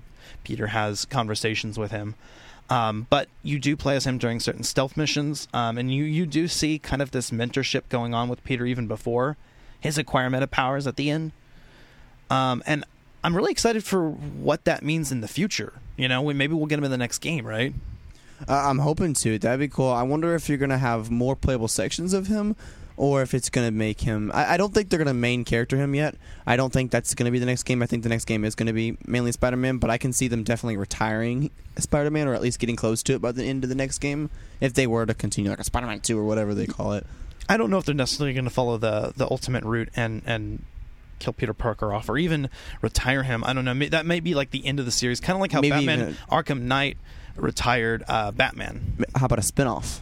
Maybe a spin-off with Miles Morales. Yeah, I definitely think he's going to be playable in the next game, which will be fun. And I think we'll be seeing that, and maybe the last game will probably end up with Spider-Man passing on Peter Parker passing on the mantle of Spider-Man, I should say, to Miles Morales. So a lot of mentorship in the next game maybe is what we can see in the future. Speaking of mentorship, and we touched on this, of course, earlier, it was Otto Octavius. Right. Just that... You know, you just the inevitable, but nonetheless heartbreaking transformation into Dr. Octopus that occurs throughout the game, and even though that I knew that was going to happen, that twist was really well done. Not unlike a certain villain twist in Spider-Man: Far From Home that we will not get into. Right, of course. But if you're a fan of the comics, you'll know. I mean, if you know really anything about Spider-Man. And then, of course, there's also other villains like Martin Lee / Mr. Negative, a more recent character from Marvel comic history. That character is really interesting. We've got a lot of characters here that all have, which you don't realize until a lot later in the game, but they all have intermingling relationships with each other, and they all have backstories with each other that is really wild and crazy. But Martin Lee's character is he has what is it? I guess more abilities created by the GR27 that was created by Norman Osborn. Oh, there's so much to talk about. I don't even know what to talk about first. Well, but Mr. Negative and Dr. Octopus both have beef with Norman. Right. The future Green Goblin. Which he's not in this game, although he is the mayor. And he's definitely a villainous character. Well, in terms of politics. Politically. Right. Corrupt, to say the least. Corrupt. Definitely corrupt. And they both have a bone to pick with him, but the way they're going about it isn't necessarily good either. Right. And there's even another duality that completely contrasts. How's that contrast too? It kind of works with it too. Contrasts Peter Parker's duality. Contrast. I think that. And then it's maybe even implied that there's. I mean, it's definitely implied very early on that this may be an alter ego, and doesn't have complete control over it. But then slowly, it's shown that maybe there are aspects of Martin Lee, definitely his hatred of Osborn, that are intentional, or with what's his face, Otto. Of course, Otto being evil from the beginning, and not so much being due to the neural interface. I think in both aspects, some part of it is. Some part of it's the neural interface, and in Martin Lee's case, some part of it is this affliction. But definitely, both characters also are equally culpable. Right. So I guess you're mentioning characters here. You've got, I guess it would be better to talk about them as a whole, but the Sinister Six. Sinister Six being, Vulture, Rhino, Electro, and Scorpion. And then you've got Dr. Octavius, which is Otto Octopus, and then you've got Martin Lee. Martin Lee's character, that's this game's roster of Mr. Negative. Mr. Negative. Yeah, that's this game's roster of the Sinister Six. Obviously, Doc Ock and Mr. Negative take up more of the show. They're your main antagonists, with Mr. Negative kind of being the chief antagonist through the first couple arcs. Right. And then later being a puppet of Otto Octavius, who's the final boss. And then the Sinister Six, who equally have backstories that are shown in the game. They come in right at the last minute, and so you don't see them anywhere else in the game. You see one of them, Electro, throughout the entire game mostly. That's Shocker you're thinking. Shocker, I'm sorry.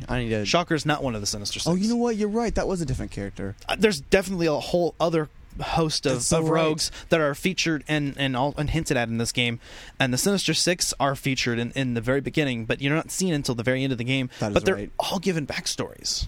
They're all given backstories, every single one of them. Black Cat, that's another one. There's actually side missions with her. And Black Cat also is the focus of the first part of the DLC, The City That Never Sleeps.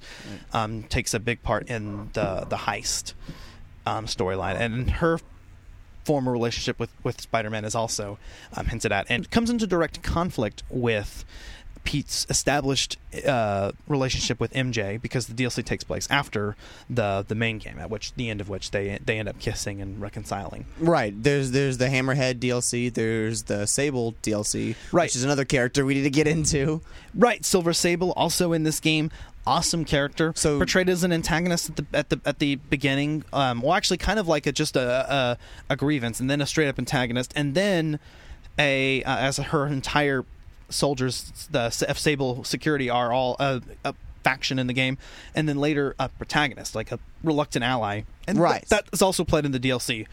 She turns from despite her closing comments and her transformation at the end of the game to actually take Spider-Man to the hospital, and then miss him for his crazy witticisms and stuff. She does end up shooting at him again in the DLC, only for them to end up, I believe, they fist bump. That's funny. It's either a high five or it's a fist bump, and he's trying to get her. I only played it through once. The rest of the game I played through like almost 3 times now. It's a running gag. He keeps on trying to high five her or fist bump her, and eventually at the very end she does do it. That's cool. So her character, what nationality is she? That's actually from their own country, Symkaria, I think. Symkaria, that's interesting. So Saber, what is it? Sable International. Sable International. They are a faction in the game. Mercenaries of one of 4, but her faction of mercenaries is actually hired by Norman Osborn, another character in the game. Norman Osborn, of course, Green Goblin, like we mentioned. Well, future Green Goblin. He's not actually Green Goblin in this game, but just like Otto Octavius, hinted at the end. Yes, just like Otto Octavius, where it was hinted at he would be Dr. Octopus. You've got Norman Osborn. You see throughout the game, you go through his laboratory and you see like the grenades. You see little things like that, and so you see him slowly starting to become eventually the Green Goblin.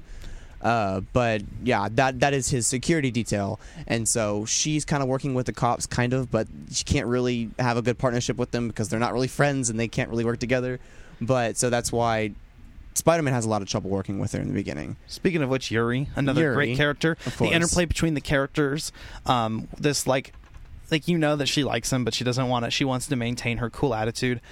And then the Spider Cop. Yes, that was awesome. And then her at the end of the game actually doing the Spider Cop impression was brilliant.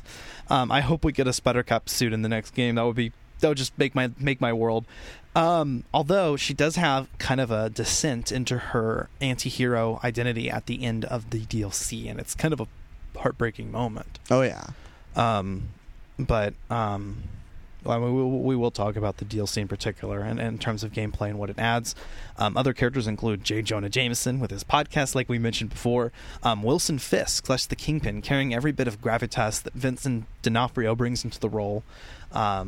He comes in during the very first segment, and even he maintains, even though he's only in the beginning, he maintains a presence throughout the game. Would you say Vincent D'Onofrio would be the best cinematic interpretation of him?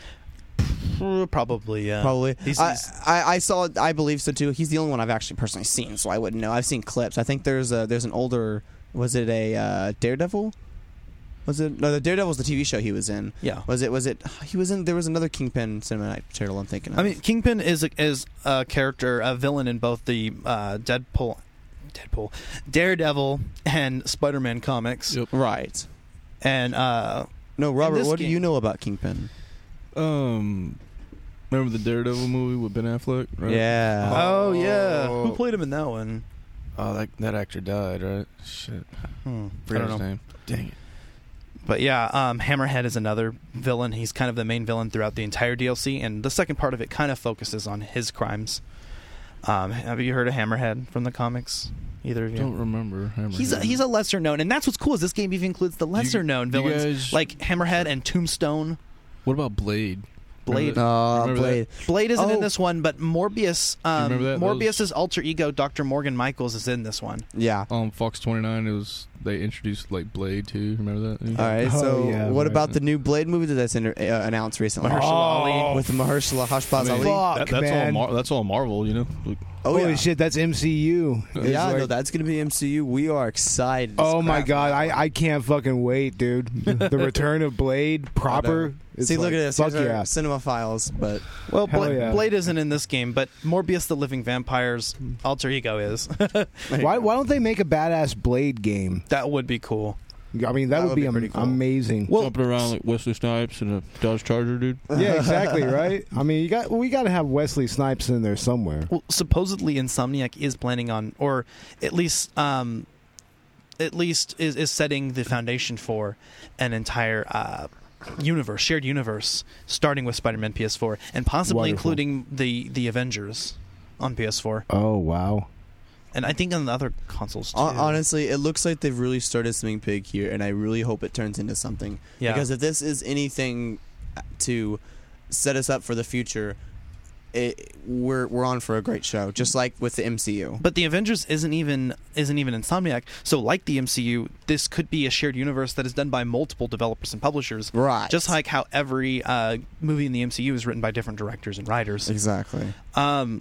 And this can be really fun. There's a whole lot of other supervillains that are introduced in this story as well. The Shocker, who you see a couple times and actually get to fight. He has a really cool boss battle. Tombstone, who is a side mission boss battle. Taskmaster, who does all of the challenges throughout the city. Oh yeah. And also Screwball, who ends up doing all the challenges in the DLC and is in his side mission character. There's just like there's so many, and there's even references to Sandman, Mysterio, Lizard, the Chameleon. So I mean, definitely they have the Rogues Gallery net down, but obviously they've got some to include in the future. They've got with the ones that I just mentioned that are referenced but not actually present, and also with Venom possibly in the sequel, and the Green Goblin, who have been built up. Norman Osborn is in the game, and his eventual transformation into the Goblin is hinted at, and the symbiote is seen in the I was ready to say, scene. so what about our post-credit scenes? What do you think about those? We've got our possible symbiote now. I mean, that's confirmed now. Norman Osborn created it, I guess. I think that's what they're getting at.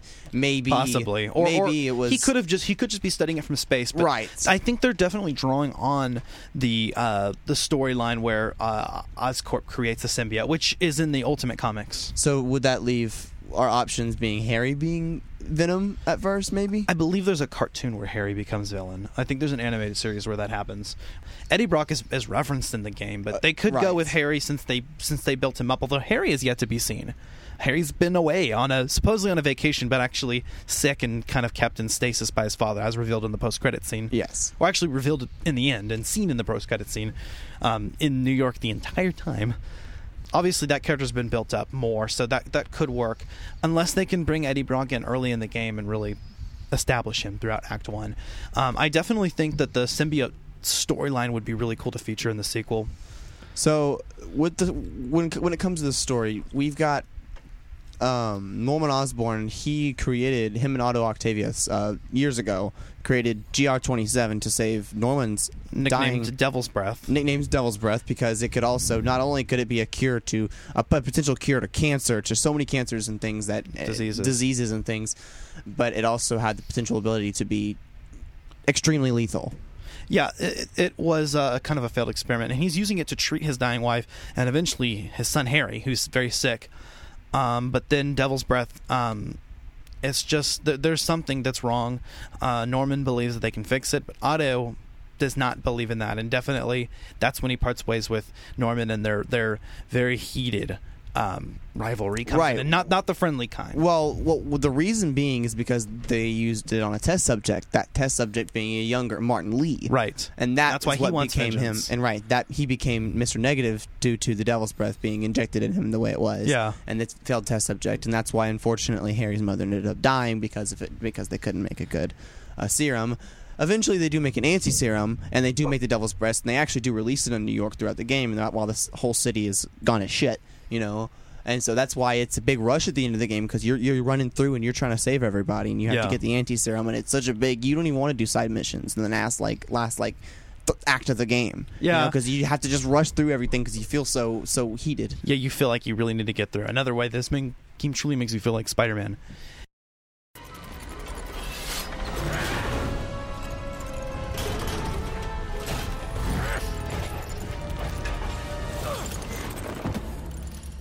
Such a disappointment. Parker.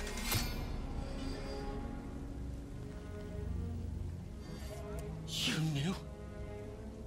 I tried to warn you, Peter, but you didn't listen. You knew. I won't let you win. This means too much to me! Not more than it means to me!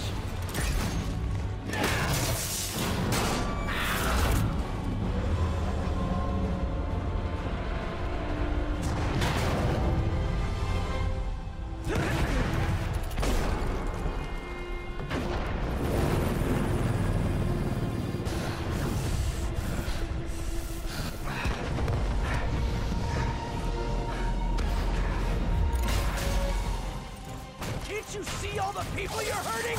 You'll never understand! You haven't suffered like I have!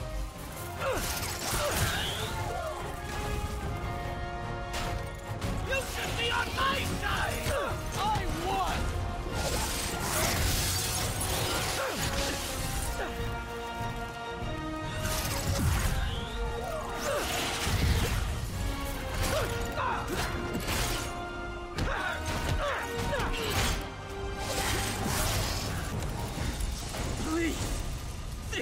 man you were! That man is gone. You can't save me, Peter. Then I guess you'll have to save yourself! You were my hero! You meant so much to me!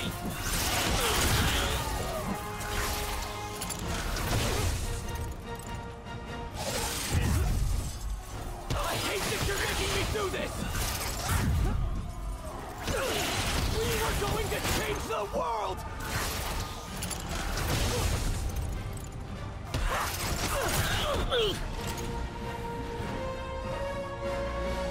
You look tired, Parker. Not tired. Just hurt.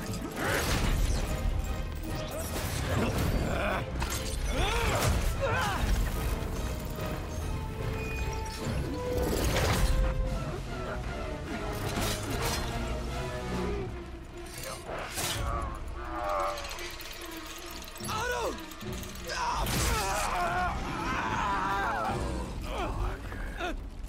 If you want to change the world, you have to be the kind of man who can make the hardest decisions. I couldn't agree more!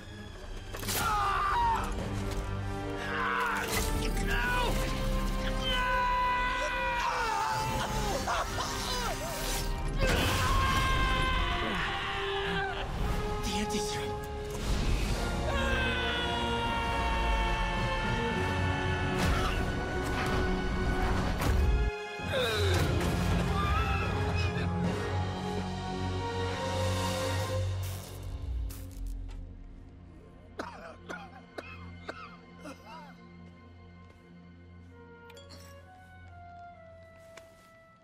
Peter, I saw you as a son. I should have known you'd turn on me, just like all the others. Turn. I've worshipped you. Your mind, your conscience, wanting to help others. The way you never gave up. That's because men like us have a duty, a responsibility, to use our talents in the service of others. Even if they don't appreciate it, we have to do what's best for those beneath us, whether they understand it or not. No, you're wrong! You are everything I wanted to be! You just threw it away! Yes, of course. You're right, Peter.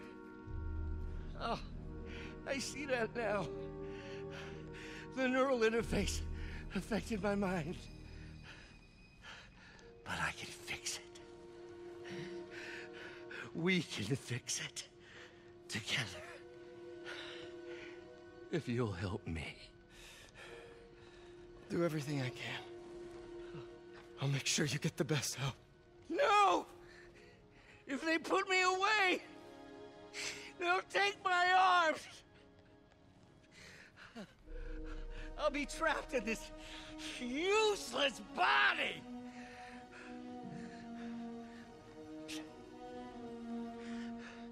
Please, Peter. That wasn't me. You said you'd never abandon me. You promised. Remember?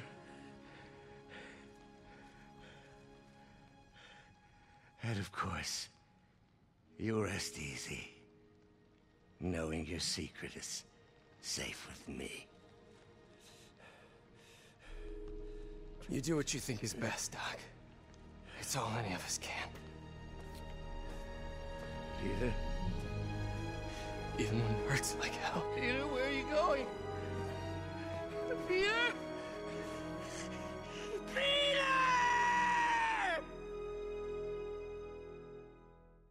Yeah, the story definitely impressed me, and even the story continuing into the DLC, focusing on Black Cat in the heist, Hammerhead and Turf Wars, and Silver Sable and Silver Lining all together to create the City That Never Sleeps, a 3-part story. And that exists kind of separate to the main game, but they all work with each other. They're one continuous story, including also, besides the additional story content, more DLC suits. And then there's also some free suits that were updated, that were added in patches. And then, of course, including the heavily requested webbed suit, or known by fans as the Raimi suit from the Sam Raimi trilogy. That's in the game. It's so much fun to swing around the city with the same Raimi suit. People were begging Insomniac to put it in. And that's not part of the DLC. It's part of actually a patch, so it's free. But yeah, people really wanted the Raimi suit, and they got it, and it took Insomniac a while to secure the rights. So it's like kind of like, guys, like people acted like dicks online with it. I mean, of course, you should have seen Reddit and Twitter. I mean, and then Insomniac delivered, and it's like, come on, like, don't ask them another fucking thing, because I mean, they included those. Also, every MCU suit, the homemade suit, the Stark suit, the Iron Spider suit, also the Iron Spider armor as seen in the comics comes in the DLC. Right, though they did a fantastic job. The stealth suit and the upgraded suit from Far From Home, which were just released in a recent update. That was the one I was going to mention. Exactly, that one is so exciting. That one is probably my favorite, besides, of course, the advanced suit to swing on the city in. But honestly, I gotta say, the advanced suit is just the best one, and all around to swing around the city. I spend most of my time in the advanced suit. Honestly. It's my personal favorite.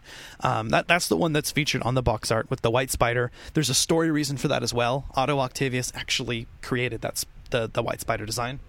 Yes, and eventually you create a suit later to fight Octavius. That has an armor above it, but looks just like the advanced suit. Looks just like the advanced suit, exactly. Anti-Ox suit. And underneath it, you are still wearing said advanced suit. And so when you do end up battling Dr. Octavius later, which is such a emotional moment, but he ends up breaking you down, and he tells you that he knows you're Peter the entire time. Yeah.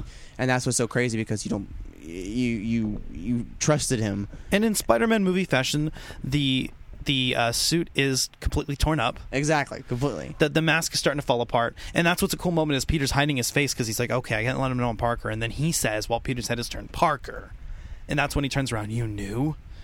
And then later repeats that phrase to Aunt May, but you can see definitely the juxtaposition there, because he says to Aunt May in a much calmer tone, you knew, but still like shocked, and it was like she knew all that time, but she didn't tell him to protect, So it was that like duality. They have so much. That's a big theme in this. Yeah. in this show, in this movie. I'm sorry, game. I mean, what is it? Yeah, just like The Last of Us. Movie game. It's so hard not to. Crap. Movie game like Uncharted.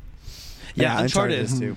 Dude, if you want to talk about Uncharted, that's our first one next season. We got to give it to you. You got to play that. It's so much fun. Yeah.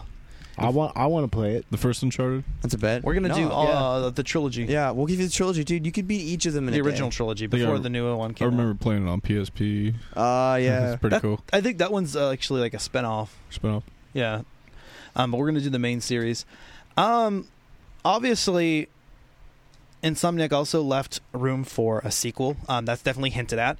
I definitely think they'll be adding the symbiote storyline and Norman Osborn, maybe bringing back some of the villains that were featured less prominently, and also definitely probably bringing in new villains that were referenced but not seen. Miles Morales as well, and maybe you'll see more of. They have completed this Peter Parker and Mary Jane relationship now, and so you'll see that evolve more. Hopefully, you see that in the DLC as well. Okay, that's good. You So they definitely see continue them because she gets jealous of like Black Cat and stuff, and it's actually an evolving thing.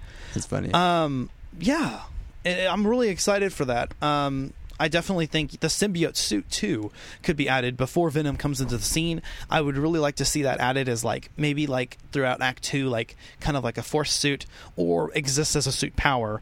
However they decide to do that. I mean, I have some ideas personally, but I definitely predict that the symbiotes is going to be involved in some way. Right. The next game, and so is the Green Goblin, and so is Miles Morales, who could maybe be in the game as I don't think you'll be able to probably freely switch between the two. That seems like a little much. But probably I think he's definitely going to have some missions as Spider-Man, and maybe some of those team-up mechanics seen in the DLC with Silver Sable and Black Cat. Be pretty interesting to do. Yeah, I think that would be cool. And then, or maybe some side missions. I definitely think the MJ missions could be relegated to side missions. But a continuing like story told through those side missions. Right. Kind of similar to the way the hideouts kind of tell a story in the background. Right, and eventually, yeah, exactly. They do tell a story. And so they would tell their own story that does relate to the overarching main story.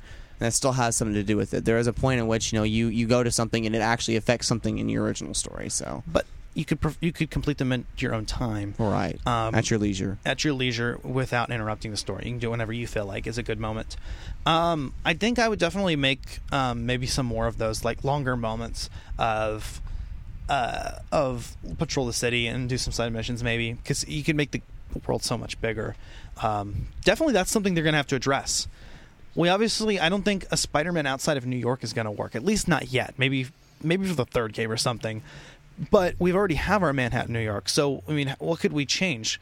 I mean, we could make the Manhattan map more one-to-one, completely redo that, but keep certain sections in that are accurate, or redo it completely, or keep it the way it is and just add on the other boroughs, like New York, and maybe some missions in the story that take place in other places would be cool. That would be a lot of fun. I mean, maybe pull a Far From Home trick. Maybe if you need to do a new map, just take them somewhere else. Right, or that could be the DLC. That could or like be. the DLC, he goes to different countries, because the DLC is actually accessed separately in this game. So there's no way, and they are separate, like New York maps. That's like crazy. You'll see, some of the challenges carry over, like the landmarks, but most of them are all new. That's cool. And how many hours of gameplay does it give you? I mean, just as much as the original story? I wouldn't say that much. Not as much as that, but I spent a good amount of time on each DLC throughout. Makes sense. I think the DLC was actually criticized for not being like big, but that's only because the game set such a huge standard. The DLC really is it should feel exactly what it is. It's just an expansion, a small expansion to each part of the story, and some of those things are relevant. And they definitely added some things I think that were not seen as much in the game in the DLC, like the vent takedowns. Right. And so I was excited about that. There's even another MJ mission, I think, in one of them. Nice. Okay, so when it comes to gameplay, hours, how long would it take someone to complete this game if they wanted? Ooh, I don't know. I mean, I wish I could look at the time, because I mean, you could spend days on this, but you can get through it pretty quickly. I think a lot of people 100% of this game at a short amount of time. If you went through it like at a good rate, and maybe near the end, like you did what we did, you did rush at the end, because you have almost no choice but to rush at the end. So when doing that, I would say I saw a review that said maybe 20 to 25 hours, and I believed that made sense. If you were to just go through the story part, but I mean, you could spend easy hundreds of hours in challenges and stuff. I definitely think this is the definitive Spider-Man game. Agreed. So far. Hopefully the sequels are even greater. But like, if I were to make my own Spider-Man game, I don't know how I would make it so much any different from this game. I think it would be too derivative. I agree. In some of the same ways people might see this as a derivative of Spider-Man 2, yet it really does. It is really its own game, and its open world is its own flavor, and I definitely think this is a game that needed to happen. This is the perfect superhero game. I agree. I think this is what we were looking for when we've been, we talk about Spider-Man 2 being the best Spider-Man game we had, but all this time you got to realize that we've needed something. We've needed the better version of that, and we've got it. Yeah. And this is what we needed. And I mean, personally, I'd probably make an origin story just because I like them. Right. But if I were to do my own Spider-Man, and maybe like, I don't know, that maybe I would just go even harder really add a lot of realism and new features to the game. But I mean, that's just me going overboard. I would take this game on steroids. Maybe it's perfect with the simplicity that it is, which I think, definitely the best Spider-Man game and the best superhero game, and I think it deserved Game of the Award of 2018, Game of the Year award. Top, hands down. Yeah, I mean, and I think this is a perfect legacy of our dedicated heroes this episode, Stan Lee and Steve Ditko.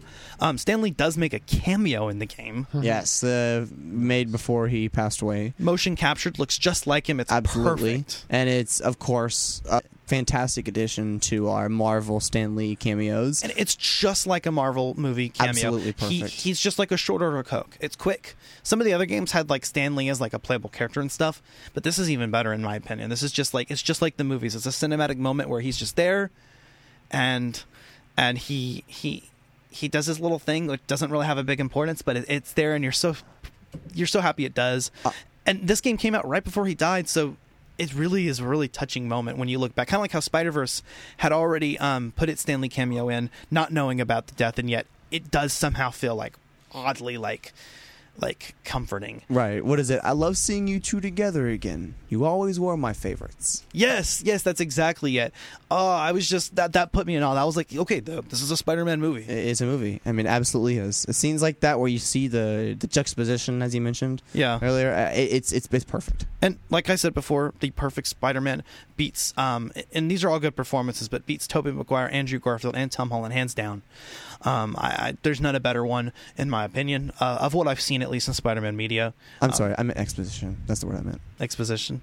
The exposition is perfect too. None of it's too obvious. I love just that opening scene where you look around Peter's apartment. Right, yes. And it just gives you everything you need to know. That whole scene gives you everything you need. Oh, and then the scene after that where you start at the beginning, you see around his room, and then he jumps out the window, and suddenly you're swinging around Manhattan, and you go from cinematic to gameplay seamlessly. It just says R2 to press R2 to swing, and you're like, oh! And you're in the gameplay, and there's so many moments in the game where it does that. There are some QTEs, quick time events. There are a few of those in the game. I had no problem with them. I absolutely loved them. I loved, certain moments where you'd use the joysticks and then aim, and then, use your R1 to shoot your webs. The quick time events. I love quick time events. Some people hate them. I love them. Right, I've always loved them too. QTEs are great. That makes me think of Lara Croft, definitely. Oh, yeah, I can see that. Yeah, like the old school games. Oh, yeah.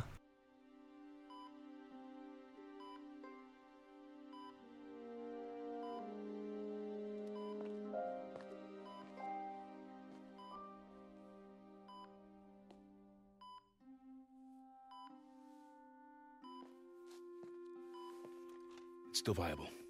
We'll need the entire sample as a base to produce more doses. How long will that take? A few hours. Maybe a day.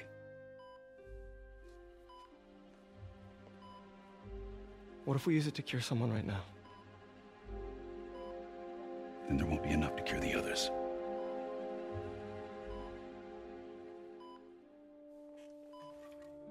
I'll give you a few minutes.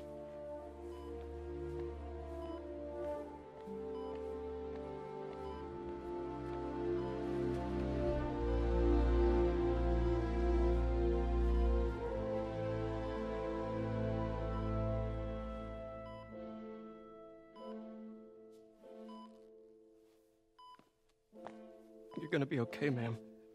I've got the cure right here. Take off your mask. I want to see my nephew.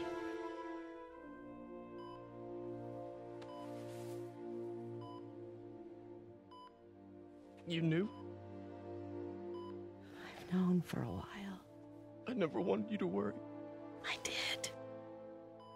And I am so proud of you. And Ben would be too. All the people you've saved. I don't know what to do. Yes, you do.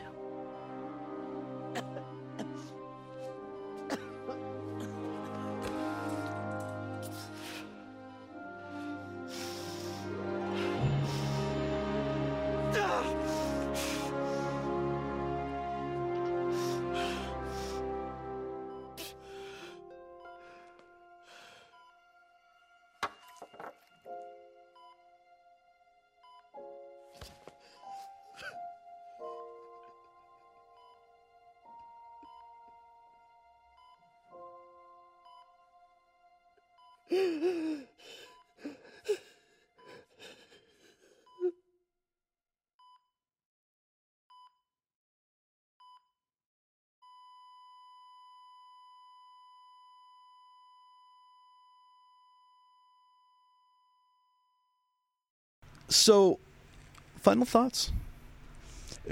Fantastic. I mean, 5 out of 5 game. This is game of the year, like you said. It's a perfect game, in my opinion. It really is. This is, you said it before, it's the perfect superhero game. It is the hands down 100% best cinematic portrayal of Peter Parker Spider-Man yet. Yeah, the best Spider-Man movie and a fantastic game. I mean, just feeling like Spider-Man and just as an open world game, definitely as a superhero game. Right. I mean, we were around Bo's dad, actually. He came in the other night and we were playing the game, and he looked at it and he was absolutely shocked. He said, "Wait, that's a video game?" Yeah. I said, "Yeah." He says, "Oh my goodness, like, you guys are so lucky to have that." Like that's, I mean, and it was really interesting to see, because a lot of people of his generation, they don't see it that way. And it's good to see that people are starting to see games as what they are. A new form of storytelling. Yeah, equally as valid. If not more. Yeah. Because it's so immersive. I mean, VR, God, you put that on Bo's dad, he would freak. there is a Spider-Man VR game. Oh, that's cool. There's a Homecoming one, and I think there's a Far From Home one, or they updated it to include I don't know. But yeah, Spider-Man, ladies and gentlemen. I did want to talk about also, as we are reaching the end of our season. This is our season finale. Yes, sir. I want to thank all of our viewers. I would say all our viewers and patrons. We don't have any patrons yet. We don't have any patron content yet, so we'll do that. We're not good enough. I'm I sorry. want to thank all our viewers, and no, we are good enough. We, if I could say so myself, I'm having a good time with this, and really that's all. I'm just so happy to have the opportunity to be able to just do what we love. And possibly make a career out of it. I mean, at least get noticed, get our names out there. I do want to thank all of our viewers, or our listeners, I should say. I mean, although we do both video and audio. Right. And I want to thank all of the fellow podcasters that have retweeted us and helped us out. I want to thank being able to ride on the backs of Collateral Cinema, with starting off with a little bit of success before we entered the game. And this has been an awesome season. What have you think, Dakota? We have done fantastic. This has been a great journey for us. Our first season, it was a little bumpy at the start, but our Fable one was a little out there. But since then, we've improved. Your editing got better. Yeah, I think my editing skills have improved over time. It really has. It's a work in progress. Yeah. Right. Our communication has been better. Our itineraries are great. I love working with this crew we got here, and I think our studio and everything is fantastic. So I think we're on for a great next season. And looking forward to Section 69 Studios at my house. 69 Studios. This motherfucker. Collateral. You think I'm going to even allow you to use that name? You know what? Collateral Gaming's studio. And actually, no, I don't give no. a fuck. False. This is both of our studios, because we are moving Section 9 Studios to my house in San Antonio, which I'm moving into with my wife, and I'm officially renaming it Section 69 Studios. Section 69. This motherfucker. It's both in my studio now. We co-share. So now I get to make some rules, and it will be that every woman that comes in and is in that studio is wearing a miniskirt. Jesus Christ, man! You're going to get us shut down. No, I'm just kidding. Jesus. That's a Full Metal Alchemist reference. Nothing more. I wouldn't actually. That does come off a little sexist and misogynist. I apologize. Yeah, well. And what does that say about Full Metal Alchemist? It worked with the character, okay? Yeah. Well, it doesn't work with you. That series was written by a woman, so. Yeah, I know, man. But yeah, no, I'm so excited about next season. Hopefully we can produce better content. I definitely would have liked to have done more episodes. I projected it, but we ended up having to move to the monthly schedule, and so we're spending more time on each game, which is great, because we're gonna be able to talk about it better. And now that means that season 2 is basically what was the last half of season 1 originally. Although this game, Spider-Man, was always intended as the season finale from the beginning. I just moved it so it'd be our season 1 finale. Right. But yeah, you can look forward to on all the games that we mentioned are happening next season throughout this podcast. Go listen to it again. You can find them. They're peppered throughout. But starting with Uncharted. That's going to be our season premiere. Should be happening September, October. We'll get more details on that. I currently have it planned at the end of September, but we may have to revisit the schedule. But yeah, so we're going to go on a little bit of a break. Not a big one, because it's already August. I had a baby, so I had to end up postponing this episode, our season finale. But now we're here. We've done it. It's been an awesome season. I'm really looking forward to doing Uncharted, the Nathan Drake collection, starting next. It's going to be fantastic. I'm excited for our new season. Uncharted is going to be a great way to start off. Yeah, so we are doing the first 3 games. Uncharted 2 Among Thieves, and Uncharted 3 Drake's Deception. That's what it is. That's what it is, yeah. All together. And so we're going to have, that's going to be our first trilogy episode. like I said before, we also do Spyro Reignited. I want to do the Metroid Prime trilogy. There's a few games that I feel like could be worked together, and especially if they were similar enough, especially if they were packaged together. Right. And I believe of course. there's going to be an upcoming collection for all the Batman Arkham games, and we may do all those together in a future season. We should do the orange box one day. We are going to do the orange box. That's a plan. I played that before. Yeah, Portal and Half-Life 2. There's like four or five games on that thing. Right? I think it was 3. TF2, Portal. No, Half-Life 3 has not come out. That's right. One of like the biggest things is that everyone's waiting for Half-Life 3. I think it had both Portals, both Half-Lives, and then TF2. I remember that. Yeah. That's a major significant event in the world of gaming. Oh yeah. It was just the release of the orange box, I think. Also, we do want to release a couple things over the break. My plan is to release a bonus episode, Mario and Luigi Bowser's Inside Story, plus Bowser Jr.'s Journey. That's the remake on the 3DS of Bowser's Inside Story. Mm-hmm. And I've been playing it recently. I'm really impressed with the remake, and I was a huge fan of the original Bowser's Inside Story. So I want to do that as a bonus episode, and I do want to fulfill our promise to do We Happy Few as an indie game review this season, and I'd like to do that also. Yes, I agree. Collateral Cinema, I believe, is going to have a bonus episode, or at the theaters episode, at the movies episode on It Chapter 2. So we'll probably release another extras episode in conjunction with that. Oh, that'll be fun. Yeah. Oh, what's coming forward with Collateral Cinema? We also, in Collateral Cinema, we reached the end of our season, just released our season finale on The Princess Bride. Yeah. Bo, as our lead co-host and co-founder of Collateral Cinema, what should we look forward to in season 3? Well, I think we're going to retool some of the choices on our schedule. No comment. But I can tell you right now that for sure we're going to start. No comment. We're not saying anything until October. This motherfucker. We're not saying we've already hyped. We already October. hyped this shit already, man. Suicide Squad, right? Yeah, Suicide Squad with Michael Cornwell. That's going to be our season premiere, and we're going to go straight to our Halloween episode. Stretch out the hype a little bit longer. Who cares? Let them wait. Look, Halloween episode. Yeah, the Halloween episode in October. Oh yeah. Okay, can I talk? So say what that is. Yeah, sure. The Shining. That was it's my choice. Woo. That was my choice, guys. I actually we all picked equal amounts of episodes, and starting in season 3, Dakota and I will pick an even amount. Although I picked games that I know that you and I both enjoyed, and also a couple. I let you suggest a few. So, but we are going to have an even number of episodes each next season. 3? Season 3. 2? No, because season 2 is the second half of season 1. So it was already planned out. Yeah, I guess you're right. But you did have some influence on that. But I definitely want you to be able to grow and also do some leading in the future. Right, yeah. All right. You're right. I led 1. Uncharted 2, I figure I probably lead that one, right? Because that was my idea. Yeah, I definitely, you can lead on that one. Season 2 premiere, Dakota is leading. There we go. Uncharted, the Nathan Drake collection. That's what you got to look forward to. Collateral Gaming, as many of you probably know, is on Apple Podcasts, Spotify, Podbean, YouTube, Google Play, and really everywhere you get your podcasts. We're also part of the Chill Lover Radio, so we can be found on the Chill Lover Radio app along with Collateral Cinema. And you can also subscribe to us on Podcoin and get paid to listen to podcasts, which is really cool. Basically, we are wherever you get your podcasts. You can find us on Facebook, Instagram, and Twitter. We have personal accounts as well on many of those. You can find Collateral Gaming at C Gaming Podcast on Twitter, at collateral.gaming.podcast on Instagram, or just search up Collateral Gaming Video Game Podcast on Facebook.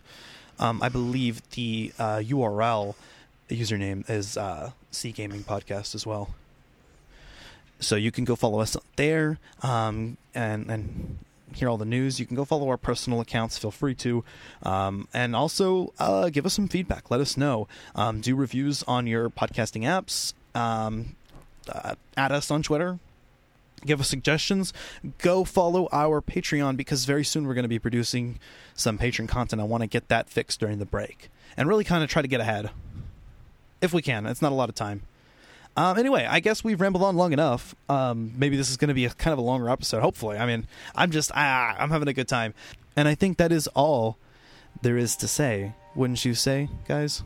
I agree. I think we have said what we need to say about Spider-Man. This was a fantastic game. There's so much to talk about, so it's hard to talk about it. It's Spider-Man. What are y'all doing? I'm over here talking, and y'all are just mumbling and singing and shit. I'm over here singing Spider-Man Unlimited. God damn it, Robert. I think you were born when that came out. I'm sorry. Unlimited was a suit that wasn't featured in the game. Yeah, with all the references, every reference every suit made to comic books and movies and other media and even original suits. Anyway, that being said, I'm Ashley Chancellor. I'm Dakota Chancellor. I'm Robert Ortegon. I'm Bo Maddox. Bo, you don't get to say your name. I don't give a fuck. Fuck all of you. If you want to be on the episode, play the game. I will kick you in the nuts. Yeah, whatever.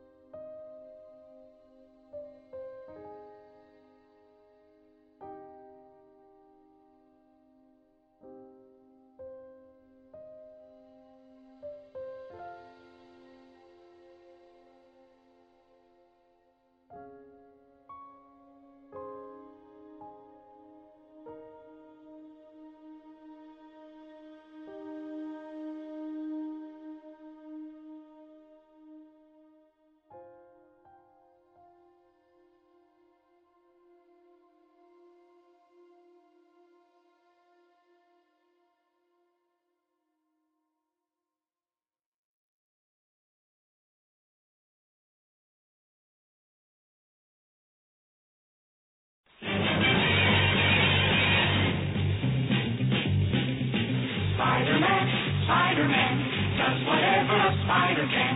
Spins a web any size, catches thieves just like flies. Look out, here comes the Spider-Man. Is he strong? Lives in blood. He's got radioactive blood. Can he swing from a thread? Take a look overhead. Hey there goes the Spider-Man. In the chill of night, at the scene of a crime, by the street of light, he arrives just in time. Spider-Man, Spider-Man, friendly neighborhood Spider-Man. Wealth and fame, he's ignored. Action is his reward to him. Life is a great big hang-up. Wherever there's a hang-up, you'll find the Spider-Man. Collateral Gaming is an L Company production. All music and game clips are owned by their respective creators, are used for educational purposes only, and are fair use. Please don't sue us. We're poor. Oh my goodness, this is awful!